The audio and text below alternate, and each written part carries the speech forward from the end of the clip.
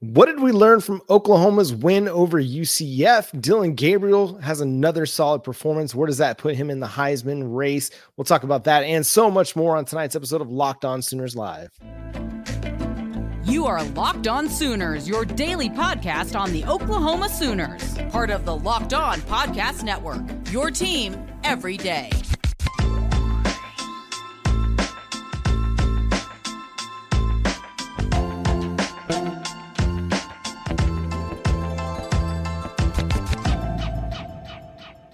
What's up, Sooner Nation? Welcome to Locked On Sooners, and thank you for making Locked On Sooners your first listen every single day. Today's episode is brought to you by Prize Picks. Go to prizepicks.com/lockedoncollege and use promo code LOCKEDONCollege for a first deposit match up to $100. Daily fantasy sports made easy over at prizepicks.com. Thank you for joining us. My name is John Williams. You can follow me on Twitter at John9Williams. My buddy here is Josh Helmer. You can follow him on Twitter at JoshOnRef. You can also hear him Monday through Friday from 9 to noon on the KREF Sports app. And Josh, still kind of in the recovery of the Oklahoma Sooners win over UCF. It was a lot closer than probably everybody expected. But what did we learn from the Oklahoma Sooners? Well, I think something probably we already knew, but again, this version of Oklahoma wins close football games. And last year's version of Oklahoma did not win close football games. But now, 4 games you can look at where to some degree things were up in the air a little bit. SMU, Cincinnati, Texas, and this game obviously right here versus UCF. So I start there. Oklahoma, both sides of the football, when push comes to shove and it's time to go make a play, they have collectively been able to pull on the same rope a heck of a lot better than you did a season ago, to where it's, hey, if there was a drive to be had or a couple of drives offensively and defensively that you needed to put together in complementary fashion, Oklahoma couldn't do that a year ago. So the fabric of this OU DNA is a little bit nicer than the fabric of last year's OU DNA. What I learned from it is that they're a team that's able to win even when they're not playing their best. And I think that's a positive sign. I know it's easy to take that as a negative that, hey, you just need to show up and play your best. At the same time, you're not always going to be at your best. You're sometimes going to have a 2021 Baylor game where you just show up and really don't show up and you end up losing that game. But this one, I mean, UCF came ready to play, just like other people have said in this one, and Oklahoma didn't necessarily seem as locked in as we've seen them, and credit to UCF for making them look that way, but they responded. They played well in the fourth quarter and ultimately won the fourth quarter, which is what you got to do in order to win a football game. And they did what they had to do. So it's an encouraging sign. Now we got to see them continue to build and continue to prove it. Just like Brent Venables said in his post-game speech, I want to see you continue to prove it. I think that's one of the positives about this team is they're not somebody that has arrived. They still have a lot to prove. And as they continue to get better, I think they'll show that they're going to get a challenge every single week in the rest of the season. It's up to them to rise to the challenge and let teams know, hey, we're not going to play down to your level. We're going to play to our standard. What we saw on Saturday wasn't what Oklahoma has played like all year long. Now is an opportunity to go and right the ship a little bit as you get ready for Kansas. Yeah, it obviously wasn't Oklahoma's best, but you found a way to win, to move to 7-0, which of course is the all-important piece of it for Oklahoma. So they got to play better. They know that they have to play better, but also now all of a sudden, and I don't think anybody, John, is typically ever sleepwalking through, hey, we've got Oklahoma this week, or we can take OU lightly. You kind of always get everybody's best because you're Oklahoma, and it means something to play you well or to beat you. And obviously the backdrop to this one, I don't know that it mattered much to the players, but obviously it mattered to the UCF fan base with the Dillon Gabriel, Jeff Levy portion of this one. So again, I don't know that was any extra added fuel to the fire for the actual players themselves, but definitely for the fan base, it made that fan base want this game versus Oklahoma. We heard that UCF fans just turned up in droves. People have described it, John, as one of the best visiting crowds in the last decade to in Oklahoma games. So UCF fans, they showed up, they showed out, and obviously the team played much better than we expected, particularly defensively. UCF was much better than expected. And after a slow start where it looked like, oh yeah, this is a team that's breaking its starting quarterback back in, right? Turning its starting quarterback back from a backup quarterback or an injured quarterback back into just that, the starting quarterback. Once they got going, they did get going, though it looked early like maybe this thing was going to be a laugher for Oklahoma. It wasn't. So Oklahoma, to me, slept-walked a little bit through this thing. I don't feel great for Oklahoma coming out of it, and I could make a little bit of an argument that there's some not so great signs for Oklahoma at times this season with SMU, with Cincinnati, and with this game. The Texas game obviously being close. Okay, just win that one. But Oklahoma at times hasn't played 4 great quarters. And so that's an exciting thing potentially for Oklahoma that you're 7-0 here. And I do think that there's some legitimate room for improvement, John, and not just run game improvement, but across the board 4 quarters improvement. Yeah, that's to me the most important thing that I see coming up this next weekend is just playing more consistently throughout the game, not having big droughts like you had in the third quarter of this one. Thankfully, the Oklahoma defense was able to hold them to just a couple field goals during that stretch, and we're only down 6 points against potentially a much better quarterback down the road or a much better offense or an offense clicking a little bit better on all cylinders. You might be down a little bit more than that. You can't go through a 4-drive stretch where you have interception, punt, punt, punt. You just can't do that and expect to win football games. So I'm looking for them to rebound. We've seen them show that resiliency, as was mentioned by Sean or by, who was it? I can't remember who. Yeah, Sean. Sean mentioned that this team was pretty resilient this year and showing the ability to bounce back. Well, they do it in games, and I feel like they'll bounce back after this one because, after the SMU game, they had a big-time performance against Tulsa. After the Cincinnati game, they had a big-time performance against Iowa State. Will they kind of respond in a similar fashion this week on the road against Kansas? That's going to be a great question, but, we're starting to learn that this team isn't just going to let poor play define who they are, whether it's for a quarter or for a game or for the season. They're going to reset each week and go and try and be better that next week. And so I think that's an encouraging sign. We've seen that out of the running game all year long, where for the first 2-3 quarters of the game, they're not necessarily clicking on all cylinders. And then like we saw against UCF in the fourth quarter, for some odd reason, they can just go ahead and turn it on and be a really, really effective unit, be an effective part of the offense. And that's what it was. And hopefully, we've said this several times this season, but hopefully that's the sign that we're looking for, that Oklahoma's running game is starting to improve, albeit it's one of the worst run defenses in college football. We'll see if they can, keep that momentum going against Kansas. Yeah, it'll be interesting to see what that carryover effect looks like in the run game. You're waiting, hoping that Oklahoma finally has found something.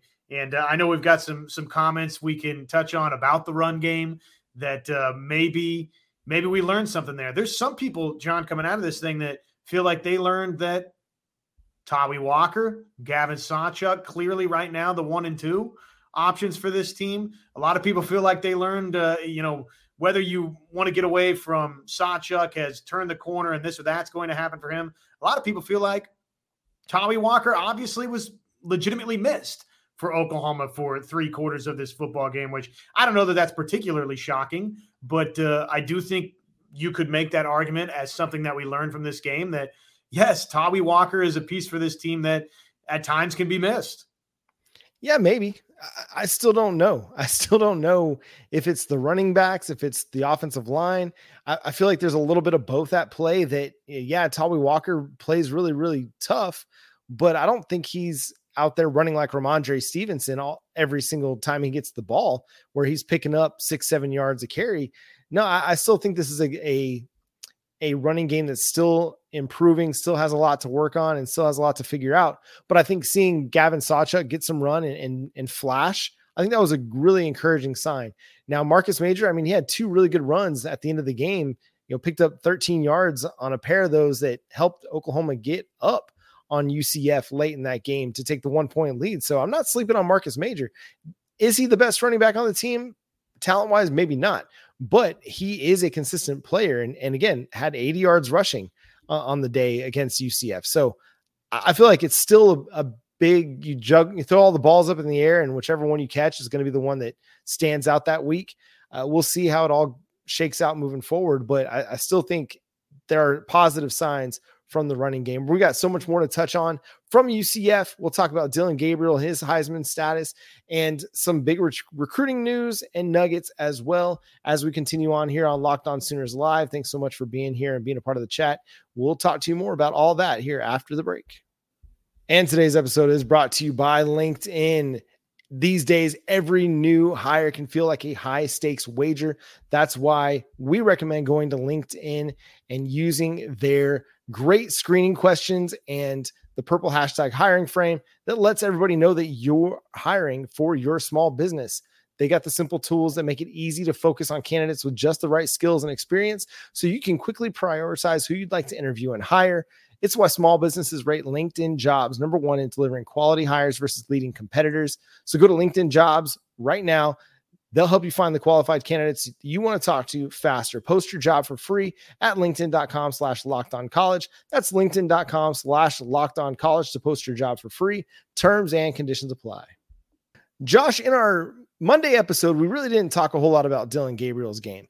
Yeah, it wasn't the cleanest performance for the Heisman contender. It's fun to talk about Dillon Gabriel as a Heisman contender all of a sudden, but he did complete 66% of his passes, threw for over 250 yards, 3 touchdowns. He had the 1 interception, but you watch that interception and you can pretty well say, okay, that's not all on Dillon Gabriel in that one. But I thought all in all, he played a good game, made the throws that he needed to make to help win the game. I like what we're seeing out of Dillon Gabriel. Does he need to be better? Again, I think this is for all of the offense. It's just got to be more consistent for 4 quarters. But Dillon Gabriel, for me, really good performance. And I thought at the end of the game, John, which probably we've seen this a couple of times this season where it was, whether it was SMU or Cincinnati, Texas, the final drive, and these last couple of drives, I thought that Oklahoma just basically said, okay, Dillon Gabriel, go win the football game and let him loose a little bit where maybe they hadn't done that throughout other portions of the game on Saturday. So he's been able to deliver in big spots this season. The accuracy, that was what we spent so much time in the offseason talking about. Can it be better? Can it be better? And not that it's been perfect. He's missed some throws, and he's actually missed some throws in key spots, but those inaccuracies have definitely, they've declined. He's gotten more accurate. He, in big moments, has delivered on a more consistent basis, whether it's with his feet, whether it's finding targets. So the number one thing I like about Dillon Gabriel right now, and there's a lot to like, whether it's, again, his feet, his accuracy, the distribution, all the different weaponry that he's gotten involved over the course of the season, he's been able to make plays when it matters most, John. And that's been a defining characteristic for him and for this team. And it was one of those knocks against him coming into this season, was that in big moments, in big games, that he's not somebody that had risen to the occasion. Well, that's not been the case this year, whether it's, the SMU game where all of a sudden it's a 3-point game. Well, what does Jeff Lebby do? He puts the ball in his quarterback's hands and says, go win us the football game. We saw it again against Texas, a guy that, played really, really well when the game was on the line. And you had to have a play. Dillon Gabriel showed up and was one of the best players on the field. And again on Saturday against UCF, UCF had an opportunity. They got down there. They had a chance to tie the game late, but it was that final drive that made it 31-23, that Dillon Gabriel was, again, really, really good on that drive and helped Oklahoma extend that lead. So where they're not the defense isn't having to go preserve a 1-point lead. Could they have? Maybe, but Dillon Gabriel made it to where that wasn't the case. He's been a really, really important piece of the puzzle for the Oklahoma Sooners offense. And as it pertains to the Heisman race, he's still not really getting a ton of respect. Even though guys like Michael Penix had a pretty poor game this past Saturday against Arizona State, it's JJ McCarthy that's getting the big bump right now. Right now, Dillon Gabriel is tied for the fourth best Heisman odds over at FanDuel at plus 1,200, sitting there with Jordan Travis and Bo Nix. But the top three right now are JJ McCarthy, Michael Penix, and Jaden Daniels. So a lot of room for him to continue to make up in the Heisman race if he's going to be a contender. Ultimately, the biggest thing is wins, and he'd tell you that. The coaching staff would tell you that. But it's an interesting storyline to follow because coming into the season, I don't think anybody considered him a top 5, 6 Heisman contender. He was probably down in the 12 to 15 range or so. But it's cool to see that he's getting the respect that his play is deserving of. I don't think he's going to win the Heisman. And maybe when we get there, he will have deserved to, or certainly will finish as one of the finalists. But I just think we kind of see it, even you rattling those names off right now. Dillon Gabriel has every reason to be toward the top of that list or above any of those names you mentioned. But there's this entry to the season. There's the hangover from last season to a degree with Dillon Gabriel and with Oklahoma, but with Dillon Gabriel, the way he's being judged, those other guys, I think, just came in the media's mind. And keep in mind, I mean, that's who's deciding this thing, with such a decided advantage over Dillon Gabriel for the Heisman. And the schedule, I think, works against him a little bit, John. It's better than we thought probably in the summer, these final 5 games, and even early in the season with Oklahoma State coming alive. Obviously, that's changed. KU, this will be a tough game. West Virginia is better, I would say, right, than people thought. BYU is pretty good. TCU, again, I told you this the other day, TCU might be the team that is least impressive relative to what we thought they were going to be at either a juncture this season or before the season. I mean, they've got to be. That would be the slam dunk choice out of the final 5 of the team that's most disappointing. But there's not another Texas game until the Big 12 championship, whether it's Texas or Kansas State for Dillon Gabriel. So maybe there's a chance for him to really, really impress in a Big 12 championship game. He's going to have to put up some monster numbers, John, for him to truly go win the Heisman. I think he's going to be right in the thick of it, but I don't think he's going to get the benefit of the doubt from the voters, which stinks, but I think that's just kind of where the thing is at. Yeah, it seems like that's kind of where things stand, especially given that guys that are very highly thought of, whether it's in NFL draft circles or coming into the season in the Heisman race, are still getting a lot of pub. Even a guy like Jaden Daniels, who has 2 losses under his belt with the LSU Tigers, had a pretty poor game against Florida State. I mean, that guy is still, yeah. I mean, he's been great though. Otherwise, like, he's had some really, really great performances, both running and passing. So it's understandable why, but I mean, those 2 losses, I mean, they stand out a little bit. Dillon Gabriel hasn't lost a game yet. Speaking of a quarterback situation, let's talk what Kansas is dealing with coming up next. Jalen Daniels might be available, might not. Is Lance Leipold playing coy with the quarterback situation? We'll talk about all that next.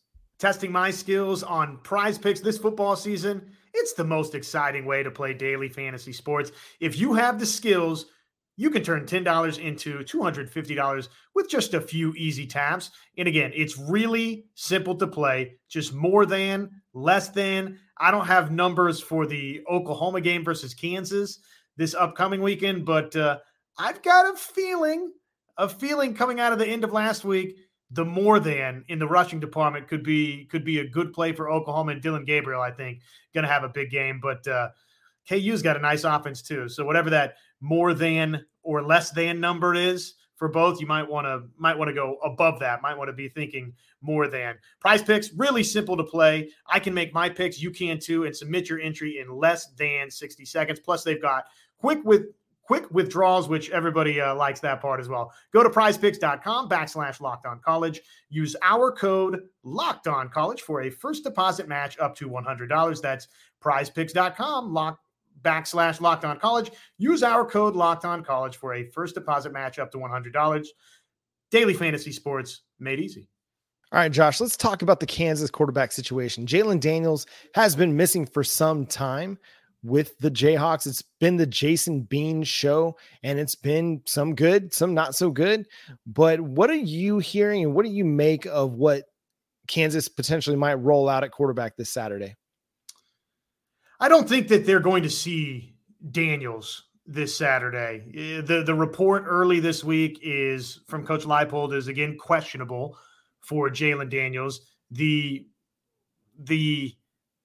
conversation is that, yes, he is doing more in practice, but I just get the sense, honestly, against OU, with Bean having done some of what he's done and Neal and others at times for Kansas, they've been good offensively, John. I don't know that that's been the biggest problem that Kansas has run into at times, scoring points. Now, they had the late couple of turnovers at Oklahoma State that cost them there. But before that, offensively pretty good.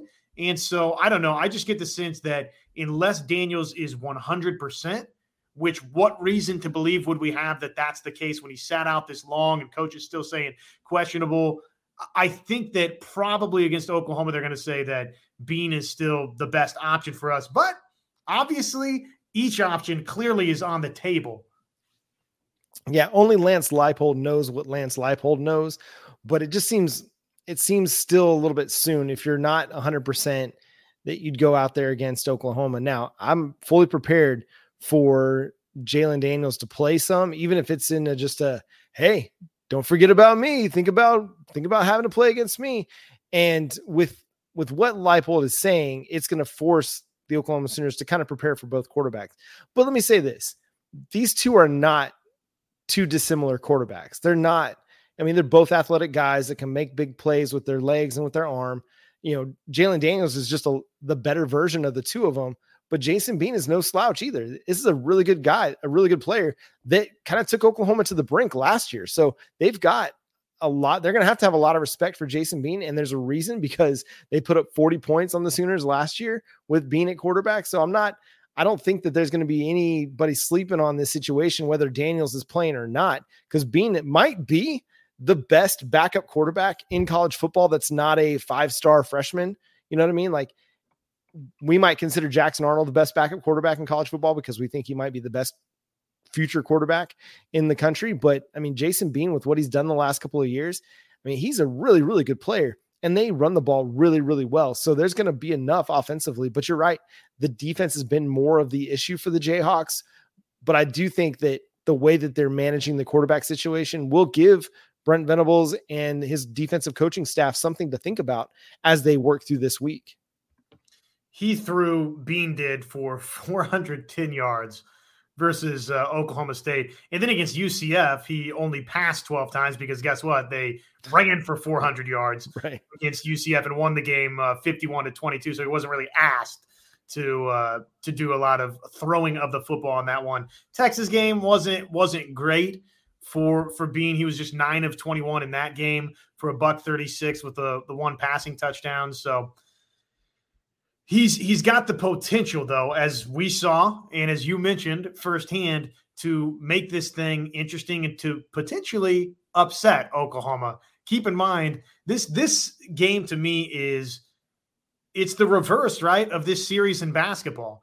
Oklahoma for years and years and years trying to solve that Allen Fieldhouse puzzle. And ironically, the problem for Kansas is still, it's everywhere, but it's also in Lawrence in football for Kansas. This is the last chance, right, to beat OU before they exit out the door. So that's going to be, it's this week is going to be what you expect for Oklahoma on the road. But if Oklahoma lets Kansas and Bean and company make plays early, that's going to get more and more challenging, the crowd as the game goes, because of some of the history, I think, attached to it. So as always on the road, imperative that Oklahoma defends Bean positively early and tries to take that crowd out of it, and hopefully can lean on the run game that we saw signs from this past week. Anytime Kansas is good, they have a really good environment up there in Lawrence. I don't know why.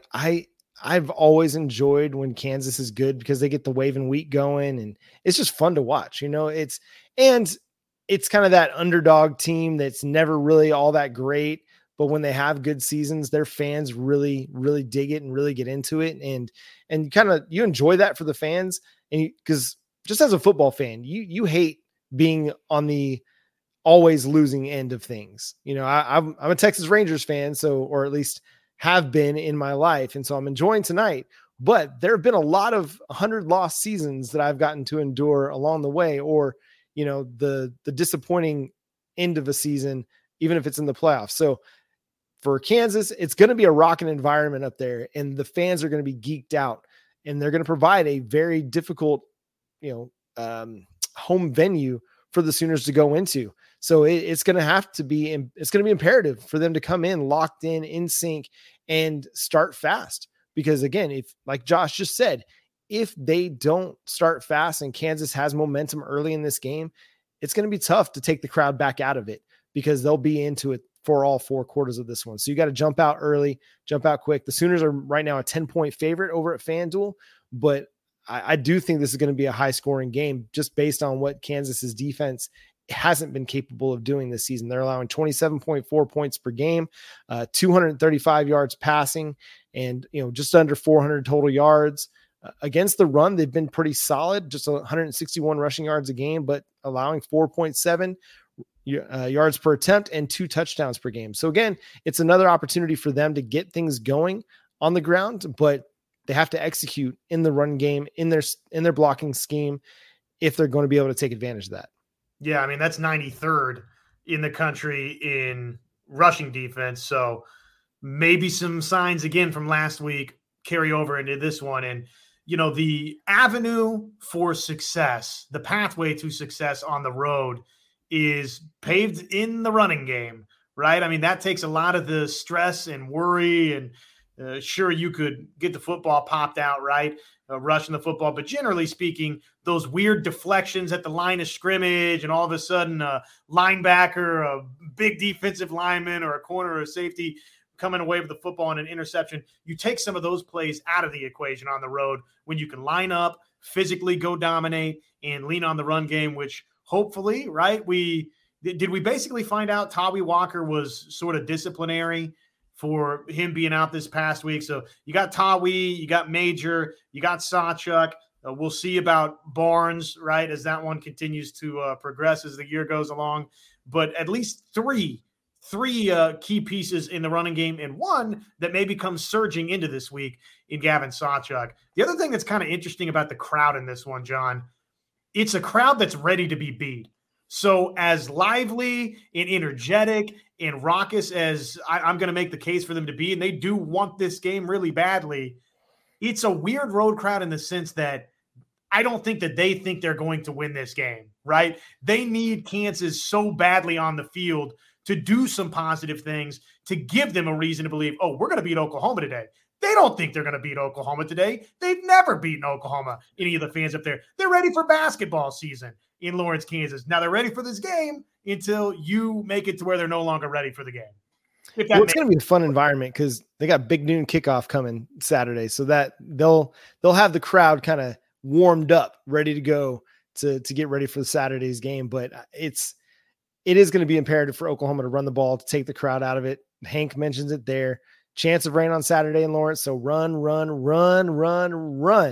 And Jeff Lebby would love to do that. He'd love to be able to turn around and hand it off 40 times and get the ball on the ground and take the crowd out of it with a demoralizing run game. Now's the time to see it. Let's go run for 300 yards and start putting that question to bed as you get ready for the stretch run. Because again, you're not only going to have this road game, you're going to have Stillwater the following week against Oklahoma State, a team that is all of a sudden really good after losing to South Alabama. This team is just the Jekyll and Hyde of the Big 12 this year, but has been playing really, really good football. Josh, should we talk about some recruiting stuff? Absolutely. Sure. Let's dive into it. Then we can hit some comments and questions. Yeah, so all of our recruiting segments are brought to you by LinkedIn. Post your job for free at linkedin.com/lockedoncollege. Post your job for free. Terms and conditions apply. So it's been a really, really fun week on the recruiting trail. Last Thursday, they got the commitment from Michael Boganowski. We talked about that in our Friday episode. But on Friday, they got the commitment from Devin Jordan, the Union cornerback. 4-star prospect in the 247 Sports composite, one of the best players in the state of Oklahoma, commits to the Oklahoma Sooners. Another big time addition for Jay Valai and Brent Venables and the Sooner staff.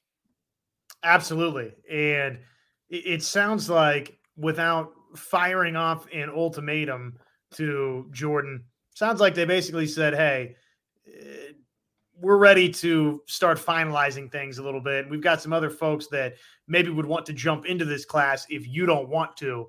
And that's when Jordan kind of got to the point of, okay, yeah, you're right. My mind's made up, and let's go ahead and make this commitment happen, which big time pickup. I love keeping in-state kids in state and coming from Union to the University of Oklahoma. And then obviously bringing that type of talent into the secondary is a nice thing. Well, now you have 4 of the top 10 prospects in the state of Oklahoma, 6 of the top 20. And I think it's only going to continue to improve from there.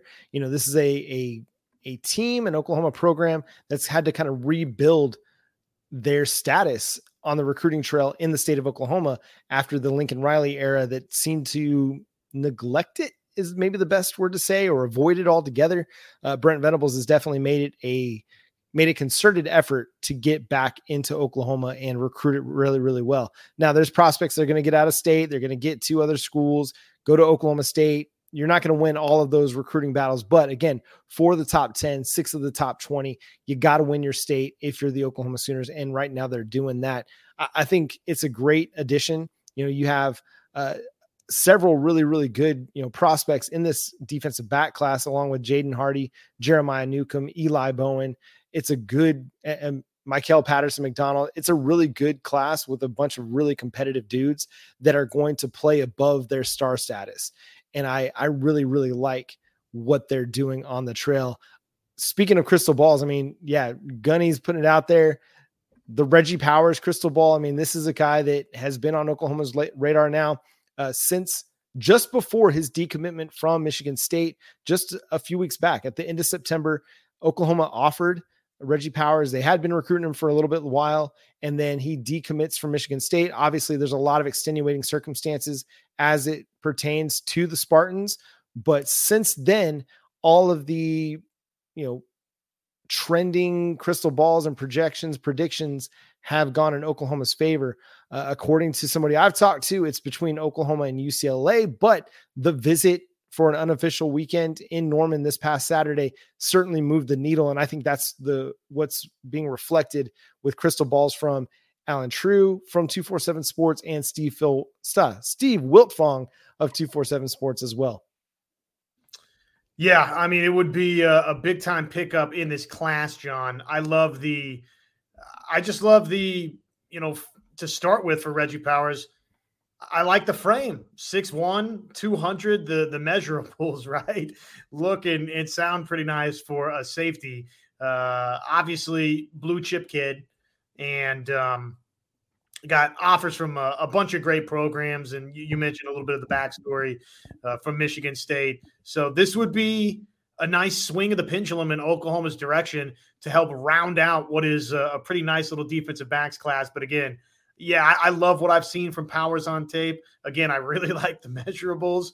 So I think this would be a big time get if indeed this comes Oklahoma's way, which top 300 player, top 275 in the composite, 247 Sports individually likes him a lot better than that. They basically like him as a top 150 player and top 10 safety nationally. So would be nice. And it feels like even with everything Oklahoma's done in this class, John, 27 commits, there's other names to talk about. We might still have some late movement in this class to have this thing expand out well into the 30s in terms of commits for Oklahoma, which is just wild.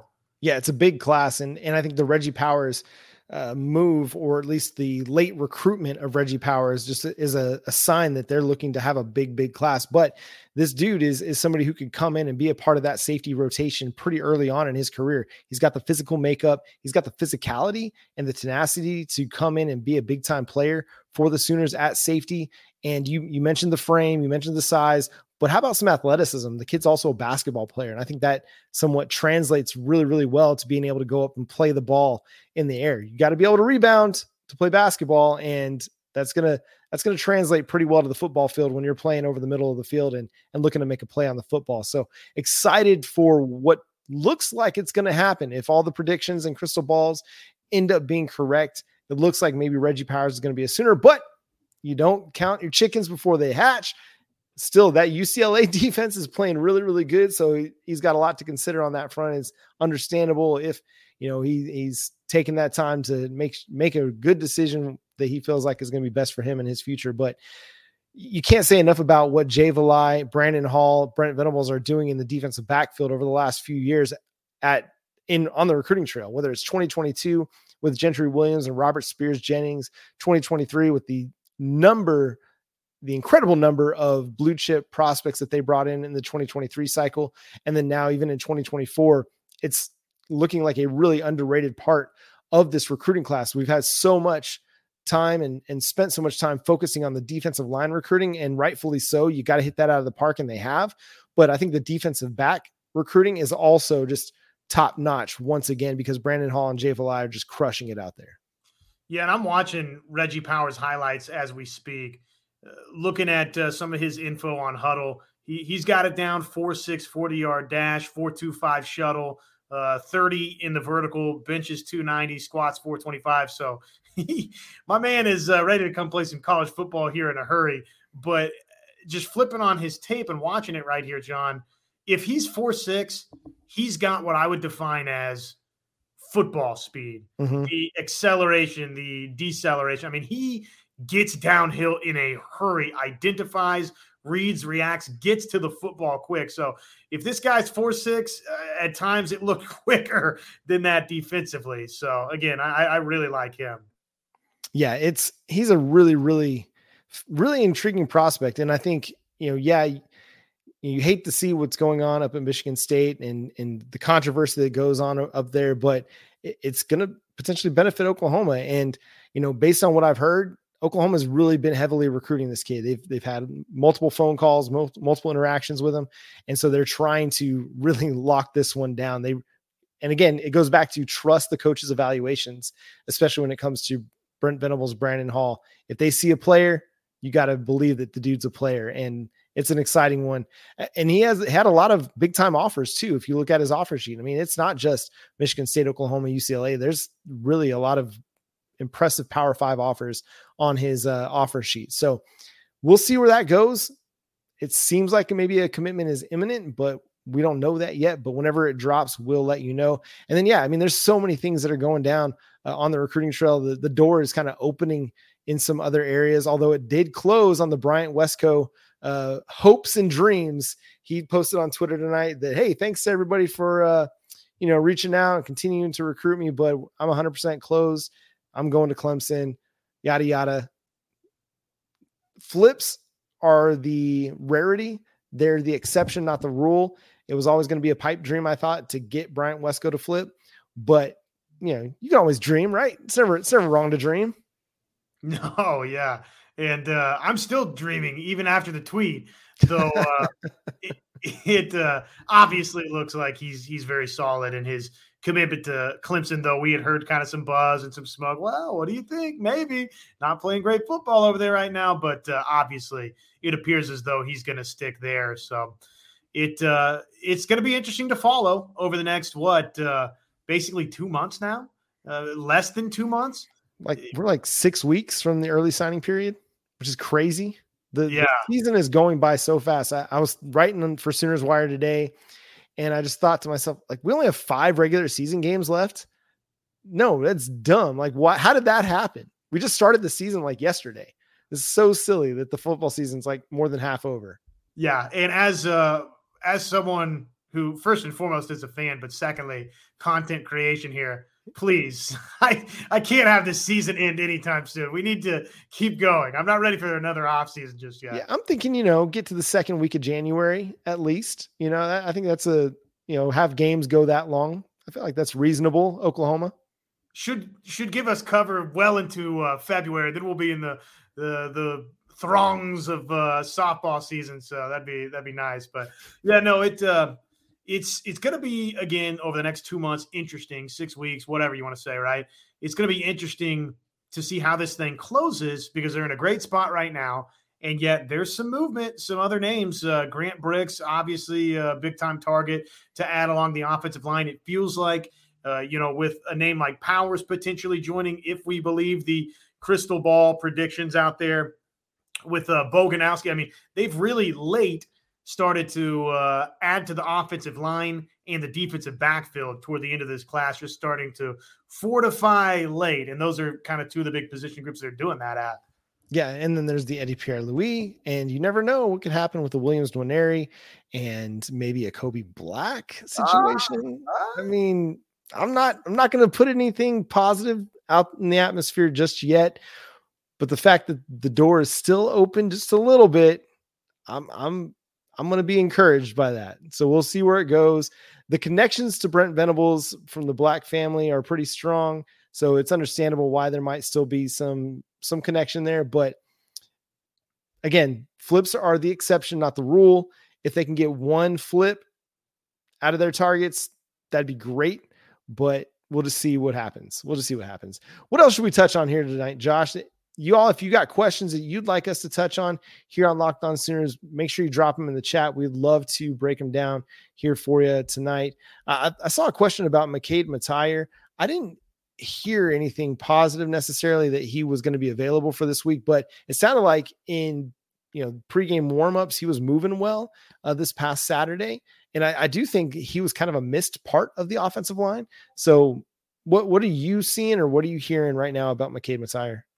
So what I've been able to glean and have heard is basically McCade Matire, even this past weekend, was what they would affectionately or maybe unaffectionately refer to as the fire extinguisher. So he was available if there were really, really some fires needed to be put out, which, based on the way the game played out, I mean, were there not some fires at times to be put out for Oklahoma? But so I take that to be he's close. Now, I know. No USC pun intended, which is an interesting. That's probably we should talk a little bit about that. There's some interesting things happening out west, but nice finish to the game. Looking at the snap counts, as I know you're off to do, John. Pro Football Focus, all 89 snaps were accounted for at the two tackle positions, at center, Caden Green at one of the guard slots, and then Schaefer and Bird basically right down the middle, split the other guard snaps. So that's kind of interesting, right? And it looked like it happened just like this, that Oklahoma with Bird late in the game, man, they started carving out some running lanes. As much as I want to sit here and say, hey, they turned it over and they let Dillon Gabriel go make plays late, Oklahoma's running game finally helped Gabriel out and finally helped the offense out at the end of the football game. So that was a positive sign. And does that mean, as I've been saying, Green, Bird, this is the best offensive line. It's the most talented offensive line. Let them grow. Yeah, I mean, there's a reason why they were so successful running the football against Florida State in the Cheez-It Bowl. Well, Savion Bird was playing. He was your starter out of fall camp. Had some issues at different times, but he's a good player, and he's got a lot of growing still to do. Yeah, Caden Green, obviously, we know the talent that's there, the potential that's there. 405 Boy says, we have the worst field goal kicker in the country. I mean, statistically, I don't know if that's accurate. I haven't looked, but you definitely feel a certain kind of way about Zach Schmidt right now after missing 3 field goals in a row between Texas and Oklahoma and the UCF game, but he did hit his final field goal attempt of the game. Was it at the end of the first half? And then he made all his extra points. So, I mean, there's some encouraging things there at least. Yeah. It's not a great situation right now for Oklahoma, obviously, with Zach Schmidt. Unfortunately, he is still 8 out of 11 on the season, which is not great. And look, he's basically shanked a couple here. Mm-hmm. The one he duffed versus Texas, there's all sorts of theories like what happened on it. I don't know, but it wasn't good, whatever happened on it. And then to, come out and miss the 2, he's 81st nationally in what I'm looking at, according to NCAA football stats. So is he 9 of 13 on the season now? Is that right? I'll have to look real quick, but give me 1 second. I thought he was 8 of 11 at one point, but I'm looking at it, they're saying 9 of 13. So bottom line is they got some legitimate field goal kicking issues. I think that much is obvious. And I don't know. I mean, if the coaching staff that spends, I think, a good healthy amount of time on special teams in practice, if they see that this guy right now is the best place kicker, then I don't know what you do other than you hope that he goes out there and makes a couple of kicks and gets the confidence back. I will tell you in the special department, and we talked about this in our last episode, but Elzinga, I don't think that's any small development for Oklahoma. That was a nice sign. Yeah, finding a punter that could actually get it down the field and flip the field a little bit. That's really encouraging for your defense in particular. I think UCF, how much was their defense under stress when their kicker was not even able to get it past the 50 on Saturday? Now, Oklahoma wasn't able to take advantage, unfortunately, but that puts the defense under a lot of stress when they have to defend only 60 yards.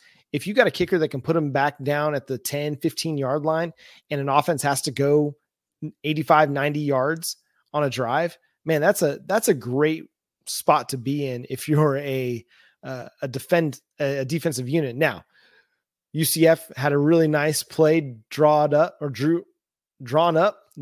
There's the word, drawn up, and absolutely tricked Woody Washington and hit that big 85-yard touchdown play just before halftime. But ultimately, like, your punter did his job. He pinned him a little bit deeper, and I think that's an encouraging sign for sure. Zach Schmidt, by the way, 9 of 13, 69%. Not good. On the season. That's not good. Not good at all. Not good. It was, and he was kicking well up until that late miss against Texas, or second half miss against Texas. He had been kicking pretty well. He's just now missed 3 over the last 2 games, and that's not going to do it for you. Well, the other thing that'll rub people the wrong way, John, is 2 of those are in the 30 to 39 category, right? I mean, like, that needs to be, I don't want to say chip shot, but yeah, those need to be makes. You can't be missing in the 30 to 39 yard range. You start getting beyond 40, and I want to make every single kick, right? You line up, and I don't care if it's a 52 yard. If we're lining up and kicking it, you better get it through the uprights. But hey, okay, you start getting beyond 45 and above. Okay, I sort of understand. It's the degree of difficulty obviously is greater, but man, we're talking in the 30s. Yeah, you gotta get those through the upright and get 3 points. That's right. You can't leave those points on the field. Stephen G asks, and we can be kind of brief with this because we'll definitely get into it in more depth later in the week, but what do you think is going to be a key to a victory against Kansas? Stop the run game. Don't let Neal go crazy. And any week you could say that, but I think if you can do that in this game, it puts a lot of pressure on Bean to basically go do what he did versus Oklahoma State. And I'm not sure that he can do that against Oklahoma's defense. So I would start there. And then I'm hopeful that Oklahoma is going to run the football well against KU.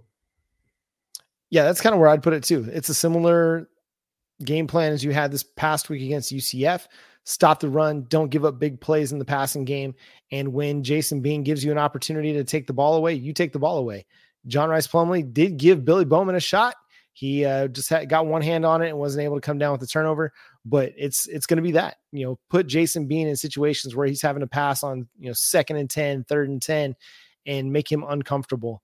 And I think Oklahoma's defense is showing that they're capable of doing just that. A Possum Pause asks, any chance Arnold gets reps in trash time? Is that an opossum reference about the trash? Sorry. Possum rummaging through the trash. But Right.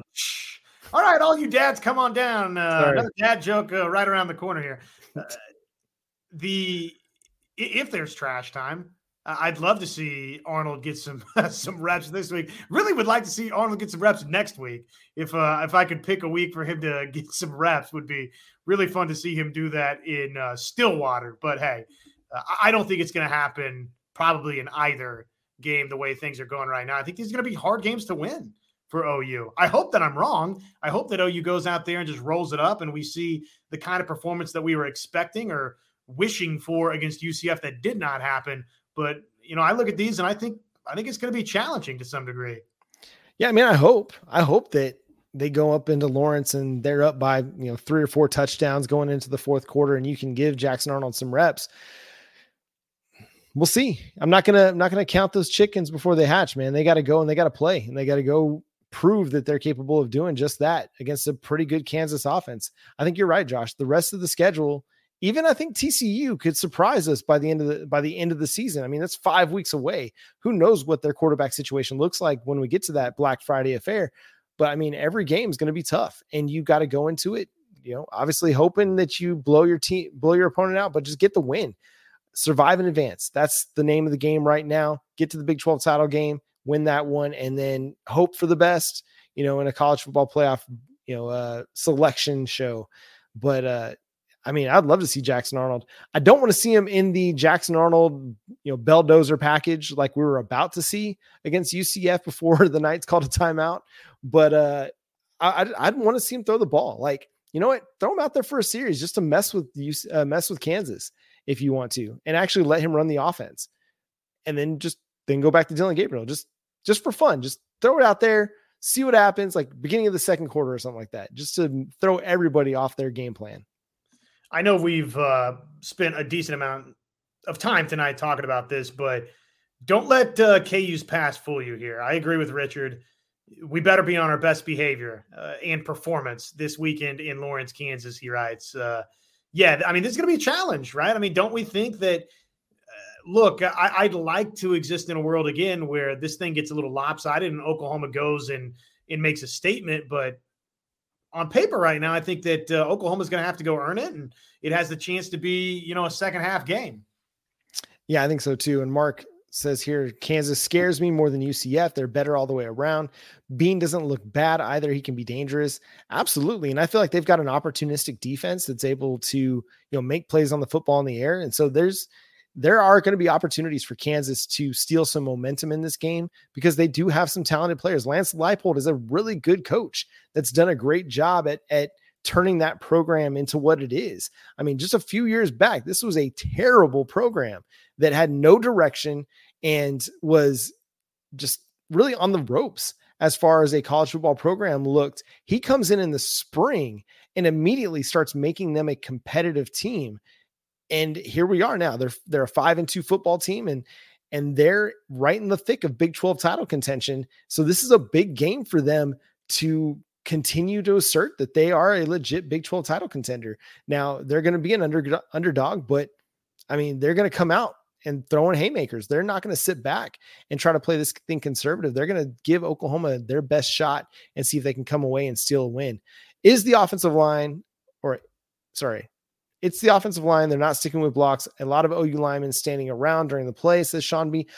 I've noticed that too, that after their blocking assignment, they just kind of sit there. They're not really looking for somebody else to block. And that's kind of weird to me. I got to imagine Bill Bedenbaugh's seen it and has mentioned that they got to keep looking to play through the whistle. I don't know. What do you make of that, Josh? What I make of it is I don't disagree. And I would also say UCF is 120th in rushing defense. They allow 196 per game. How many did Oklahoma get last week, John? Oh, I had it and then I went away from it. They got a lot of rushing yards last week. And as I'm vamping, I'm finding the box score really quickly. They got 189 rushing yards against UCF. So less than what UCF averages is what Oklahoma got. Kansas, 93rd nationally, rushing defense, surrenders 161 per game. So what would I say to that? I would say if Oklahoma doesn't go over 2 Bills versus Kansas, I'm ready to tell you Oklahoma's not very good at rushing the football. And I don't want it to be with quarterback run game either. Yeah, kind of my expectation is if they can at least get 75% of the opponent's season average, then I think that's going to be enough for them to win. Like if they run for 140 yards in the game, is that good enough? No, not necessarily, but it's good enough for them to win football games with the way that Dillon Gabriel's playing. And I think they could run for more. I think they could do a lot more this week, especially if, what we saw in the fourth quarter is a sign. What I've noticed, and I feel like maybe this is why they've been better, is when it comes down to crunch time, I feel like they simplify the running scheme a little bit and they just go straight at teams. They go between the tackles and they look to just get downhill in a hurry, as opposed to, trying to get things wide and run a lot of stretch zone plays. Just get downhill.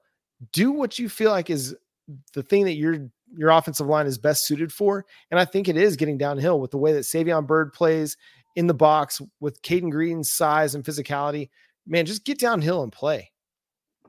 Who would be y'all's starting five? That's via Stephen G. I mean, I'd take Michael, Magic, maybe Dirk, Shaq, and Kobe. No, starting offensive line. I think that was more than 5 players.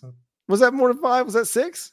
I don't know. Yeah, man. Go on, carry on. Michael, Magic, Shaq, Dirk, Kobe. I think it was 5. Okay, so a lot of Lakers, and I'm kind of disappointed in that. But no, my starting 5 offensive line. Got to go with Rouse. He's playing really, really well. I'd go with Caden Green. I mean, there's nothing that he's done that's been so egregious that he shouldn't continue to start. Sometimes your future is now, and let me see the future, because he's playing really, really well, and let him continue to grow and improve and build.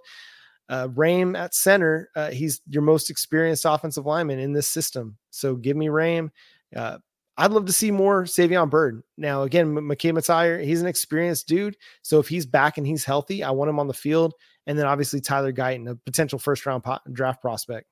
I thought you were about to drop a "Give me Rame" or "Give me Death," which would, by the way, be a fantastic T-shirt idea for any of the collectives and such out there. Hank, you got it. This is the one. It's Rouse, it's Green, it's Rame, it's Byrd, it's Guyton. That's the 5. That's the best 5. Play that 5. See you in the national championship game. Yeah, agreed. I'm going to respond real quick to Eric here. He says, I can't believe we're talking about OU rushing for 150 yards. This is pathetic for OU. It's relative to what we're seeing right now.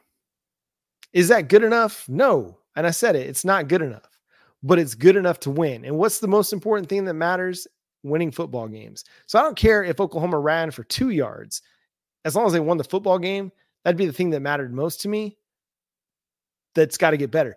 If Oklahoma only rushes for 150 yards in this game, I'll still come back and say they got to be better. But ultimately what matters the most is that they win the football game. And I think with Dillon Gabriel at quarterback, you don't have to run for 200, 300 yards. He's playing well enough that Oklahoma can go win a football game and only run for 150 yards.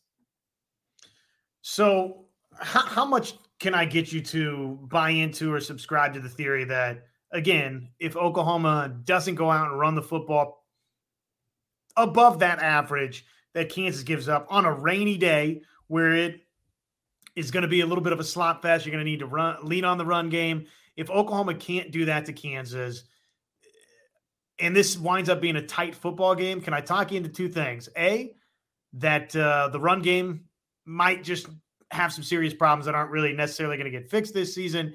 And B, that Oklahoma's further away from being a championship contender than maybe we thought coming out of the Texas game.